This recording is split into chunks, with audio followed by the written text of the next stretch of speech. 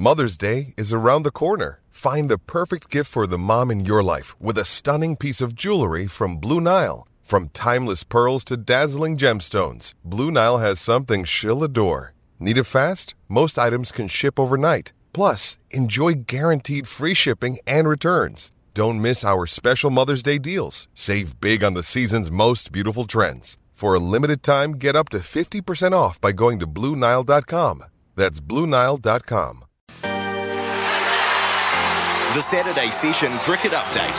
Thanks to Resine for expert paint and colour advice. Wood bowls round the wickets ahead, hits him on the body, out to the gully, did it hit the bat? Head's not moving, head's given anyway. Wood gets a third. Travis Head doesn't get settled here. The sustained short pitch attack has worked.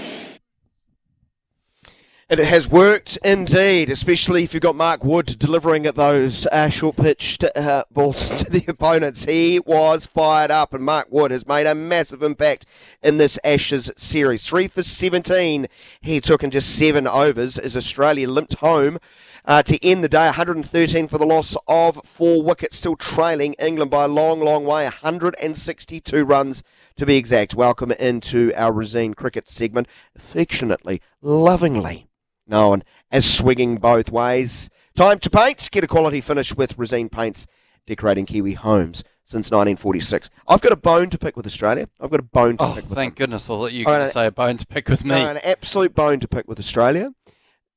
Just when I start saying they're the best team in the series, that's what I said as well. They start coming back to the pack. Yeah, that serves me right. That serves me right for talking nicely about Australia. Why on earth they didn't pick a spinner for this test? Do not understand. Grant, have I not spoken enough over the last 5 years about Nathan Lyon being the most underappreciated player in world cricket? And losing him is massive, but you still needed to find a way to bring the closest thing of the skills he brings to their Australian side. I think they got rattled in their team selection. Well, you're right, okay. There's a number of factors at play here, Daniel. I don't think it's just Australia and losing Lyon. They lost Lyon, and yes, they could have brought in Murphy, they did, but when they lost Cameron Green and Mitch Marsh came in and scored 100, suddenly they were in this selection conundrum where they were like, do we drop Warner to try and play Cameron Green and Mitch Marsh? We've got to play both of them. They kept Warner, they played both all-rounders, which meant the spinner lost out. So now that they lost a spinner. So that was on the Australian side of things. So their balance was deeply out of whack. However, England brought in Chris Wokes and Wood. Now, Wokes has done well with bat and ball, extremely well. His nickname was Golden Bollocks, GB, because he is that good. I played with him at Warwickshire. He's actually a Wellington Firebird as well. And I recognised how good he was as a player when he came at the age of 23, and we asked him how many first-class wickets he had, and he had 200 at the age of 23. So we also elevated him up the order. So he's a genuine all-rounder. He's a bowling all-rounder, but he can bat as well. So those two coming in, and we just heard the audio of Mark Wood, and you spoke about how effective he's been. His 3 wickets now in the second innings, Khawaja, it was just pace that beat him. Khawaja playing away from his body. Smith bounce on leg stump, sort of trying to evade it, getting a little tickle. And the Travis Head one, which it looked brutal. It's one of those ones that you sort of wince while you're watching. You go, oh. And as a professional cricketer, you go, thank goodness I'm not playing cricket anymore. At the throat and, just gloved it or hit the sort of blade to gully. It's just pace. It was great to watch. And then they've brought Mo Ali back as well. So how good's he been? Yeah, so the England's balance is so much better than the Australians' balance. However, I'm sorry, why do you play both Mitchell Marsh and Cameron Green? What has Cameron Green done to say he has to play, even if we need to crowbar in another all-rounder? What has he done? He's your all-rounder. I think he has to almost stay. Or you choose one or the other. No. What has he done in the series, Grant? I'll tell you. 38, 28, 0 and 18. Yeah. Or 1 for 54, 1 for 73, 1 for 32, none for 12. He provides balance. The all-rounder, and I've been in that boat. I've been selected at times where it's like, oh, But we don't playing know him and Marsh together is a mistake. it just takes away your balance. Yeah, and they'll be ruining that because when you look at... But it's a sign to me that they got away from their plan. And I think they were a little bit spooked. Because you look at their team and you go Duckett, Ali, Stokes, and Anderson, and Broad. There's 5 left-handers. So you need someone that's taking the ball away from the left-handers. So it brings in Murphy. But, I mean, how does Murphy feel? He probably feels like, oh, well, they don't back me. Yeah. Whereas Lyon was almost the first name on the card, along with a number of those players, and he provided balance. And also, when you're facing the likes of Stark and Cummins when they're bowling well, the last thing you want to do is try and miss out when a spinner comes on, so you end up getting out to him. So, speaking of balance, let me add the balance now. That was me picking. I had a bone to pick with Australia. Yeah. I just want to praise England. Yeah. 2-0 down. Huge expectations heading into it. Pressure was probably mounting. The opinion pieces were getting a little bit stronger. Former English internationals at tea calling them disgraces about how they've bowled and stuff like that. This is an impressive bunch to get back into this Ashes series. It is. I mean, I watched a lot of the highlights as well as a few of the overs, but when you look at what England have done, they were at 250 runs after 45 overs. Then 300 after 51. They then had 350 after 60.4. That's on day 2. And then 474.2 overs before the new ball. And before the second new ball's taken, they got 400. And they bring up 500 in under 100 overs. So I've got a stat here, and Ben Stokes is captain. England have scored at 4.66 runs per over. It's an entire run per over quicker than the next fastest side, which is Steve Waugh's Australia, and we know how dominant they were at 3.66 runs per over. So because they're batting at such a pace, but people don't have memories, Grant. They attacking cricket was never played under the last few years. No, listen, I think attacking cricket was played, but not at the heights that we've seen. No, now. These are new levels. These are new levels, and it was quite amazing when Except for when Don Bradman got like 300 in a day. There was no third man, and he was just playing it down. Wasn't in the MCC manual. But it was quite alarming that Stuart Broad, I thought, one, that he came out and said it, because I thought it's almost like a team plan. But the fact that he can confidently say it to the press is, we just approach our innings like a one-day game. And when you think of that mindset and you look at the stats that I just rattled off at the sort of click, it does sound like one-day cricket, You had 50 overs, you're at 300. And it's, these guys are going at a good pace. Zach Crawley, and you were talking selection, I reckon... That's the other point I wanted to raise. This is the guy who's been given a lot of rope.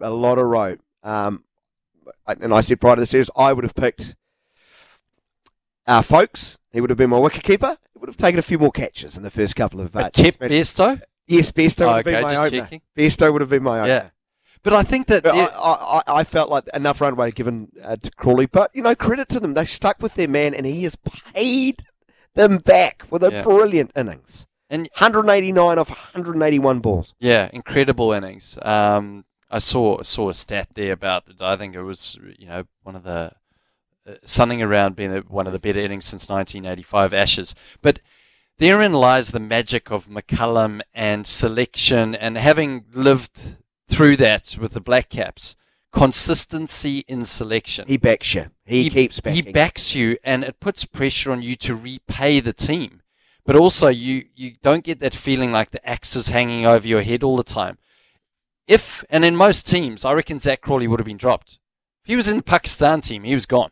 There's no way he's making it through the Ashes here. But because you keep backing these players, and you've got this air of, we back you, we know that you're talented, you're in this team for the long term, you don't have that axe hanging over your head, you go in and you can express yourself, and you're not hauled over the coals for making mistakes, but you're more encouraged to express yourself. The only way that you get dropped is if you don't express yourself. Now, Crawley has gone in, and now he's probably set for, another 10 tests. He's repaid the faith to Brendan McCullum, and they've showed consistency in their side. And it was similar to Martin Gaptel. Before 2015 World Cup, the media, everyone was calling for Martin Gaptel's head. He was going through a terrible patch. Scored a double hundred in the quarterfinals against the West Indies at the Sky Stadium. Was hitting people out of the Sky Stadium. And it's Stadium now at the moment. You're not allowed to say Sky Stadium. Have you noticed they've taken the Sky off the stadium? Oh, so have they? You just drive past Wellington FIFA. Regional Stadium. It's just a big sign. Stadium. Thanks for that. Great. There's a stadium there. Anyway, got sidetracked. Can I get to what's rubbed me the wrong way? Oh, yeah. Is it cricket? It's swinging both ways. Well, yeah, it is. No, as far as cricket is concerned. Yeah. Nathan Lyon, I did have a good chuckle at him. He was recalling the incidents at Lord's, right? The run-out incident? Oh, yeah, that led to, I heard about some unsavoury moments. Here's a quote I saw during the week. Everyone was gobsmacked, but found it hilarious because you walk through the long room and you're more chance of getting sued than punched. That's actually quite a funny line. I wanted to make sure. And I'm a big fan of Nathan Lyon, but he did add this in. I actually had an older lady come up to me in tears. She was an English lady in tears from the main members area, and she said, "I've got to go home. I just wanted to apologise to you Australian cricketers for the way everyone has reacted inside Lords." And then Nathan Lyon's response, "I just told her, don't worry about it. We're all okay. We're not worried about getting sledged." Oh. Well, I'm not surprised. Your country for eons have dominated that area, Nathan. And please, don't play the victim card. Don't play the victim card. Now, that's rubbed me the wrong way. But what's really rubbed me the wrong way, this gripping, amazing Ashes series is likely to be ruined by weather. Yeah, you mentioned that to me. Australia look like they will retain the Ashes because it's going to freaking rain. Yeah. Not for 1 or 2 or 3 days. It seems like it might rain from now up until the start of the next Ashes in Manchester. The forecast looks horrific. If there is a cricketing god, come on, mate. Blow those clouds away. It would be such a shame. No, it would be. You told me about the weather, and I went straight to the metoffice.gov.uk, and it looks, I was thinking, if it's at 60 or 70%, because the fields in England are unbelievable in terms of, the curators and the access they've got to tools to keep it dry. But it looks like only at sort of 1 o'clock to around about, 3 o'clock, there's 60% rain. Other than that, it's 90% hosing down for the rest of the 2 days, with likely weather to get better on just Monday morning, which is too late. How gutting. It would be, because England need to win the series, remember? England need to win the series. And clearly, I think the win predictor has Australia at 0.7% chance of winning the test. Wow. So that just tells you. It should be 2-2 heading into a decider. 2-2 would still be a good result. Like if they didn't, if they got rain, it wouldn't be. We want 2-2. It deserves to be 2-2 heading in. Yeah. England have completely outplayed Australia in this test match. Yeah. They do. I'm a neutral. I want a decider. Let's move on to some other cricketing news. Grant, we are the home of international cricket in New Zealand. All Black Caps and White Ferns games will be heard right here on SENZ. Can't wait for that. And the day after that was confirmed, I think on Monday, the home schedule for New Zealand was announced. And what a first summer we have. After a couple of quiet ones, Grant, this upcoming summer's a beaut. The word bumper always comes up, doesn't it? Bumper summer, I saw that. And we've got the White Ferns are going to be taking on Pakistan, and that's in December. Then the Black Caps take on Bangladesh. They seem to be coming here every year at the moment. That's in December. And then Pakistan once again come. For a T20 series. And Pakistan are an excellent T20 side. Very good T20 excellent team. And then the Black Caps take on South Africa with 2 tests. One at Tauranga in Bay Oval, and then one at Seddon Park, and that's in February. And then the Black Caps versus Australia. The Trans-Tasman rivals are coming for 3 T20s. And then 2 tests. And Daniel, one of them will be at the Basin Reserve. And that's in late February to March, that series. And then it doesn't end there, because the White Ferns are going to be taking on England. and that goes on through the start of March all the way to the beginning of April. I know, incredible. Yeah. Longer, later summers we are getting, and then straight after that, the IPL. Cricket. It's everywhere. Yeah. Brilliant stuff. Hey, New Zealand named some teams. Yes, I saw the T20 squad was announced, and there's a number of names there. There's potential debutants in that squad. Adi Ashok from Auckland. He's going to be going to the UAE. So they named 2 squads. There were squads going to the UAE and going. He's the leggy. For those who are unaware, your flexible wrist is going. Yeah, that's what I was doing. Bowl leg spin. Yeah, I did. It's not bad actually. I was really good, really good. In my head. Did you have a flip? No, but I was a New Zealander, so I bowled 1 over, got hit for 2 boundaries, and every captain took me off. And they never gave you a deep square leg. No, they always bowled me short boundary on the onside. Sure. I'm not bitter. I could have taken 700 Test wickets. That's how good I was in my head. You would have been New Zealand's Warnie, but weren't given the opportunity. Perception and reality to what was going on to my head to what was actually going on. Never have 2 things been further apart. Like one side of the universe going further and further that way. Yeah. Well, there's another spinner besides Daniel McHardy that's actually been. He's not a spinner. He's probably a batting all-rounder. And with the loss of Michael Bracewell and his injury, Dean Foxcroft, former South African, comes in for the UAE. He is a talent. He's an excellent batter. He does look like it. Top run scorer for the T20 Super Smash here last season. And, gives it a good lick. Yeah, those are the 2 potential debutants. And then outside of that, I'm not going to name the whole team, but Carl Jamieson was a really interesting reselection. Great to see him back. Awesome. He's had been plagued with injuries. Jimmy Neesham's It's still much there. quicker than I expected, which is just awesome news, isn't it? Yeah. It was sad in a way because he gave up IPL to get right for Test Series, said he wanted to work on a few technical things and then got that injury. And that is, when we talk about our aging team and aging bowlers and someone like Trent Boult, who has gone and played in the mercenary circuit, missing him. Carl Jamieson coming in. And don't worry, Trent, he says that with great affection, being one of New Zealand's finest mercenaries. Yeah, I don't begrudge him.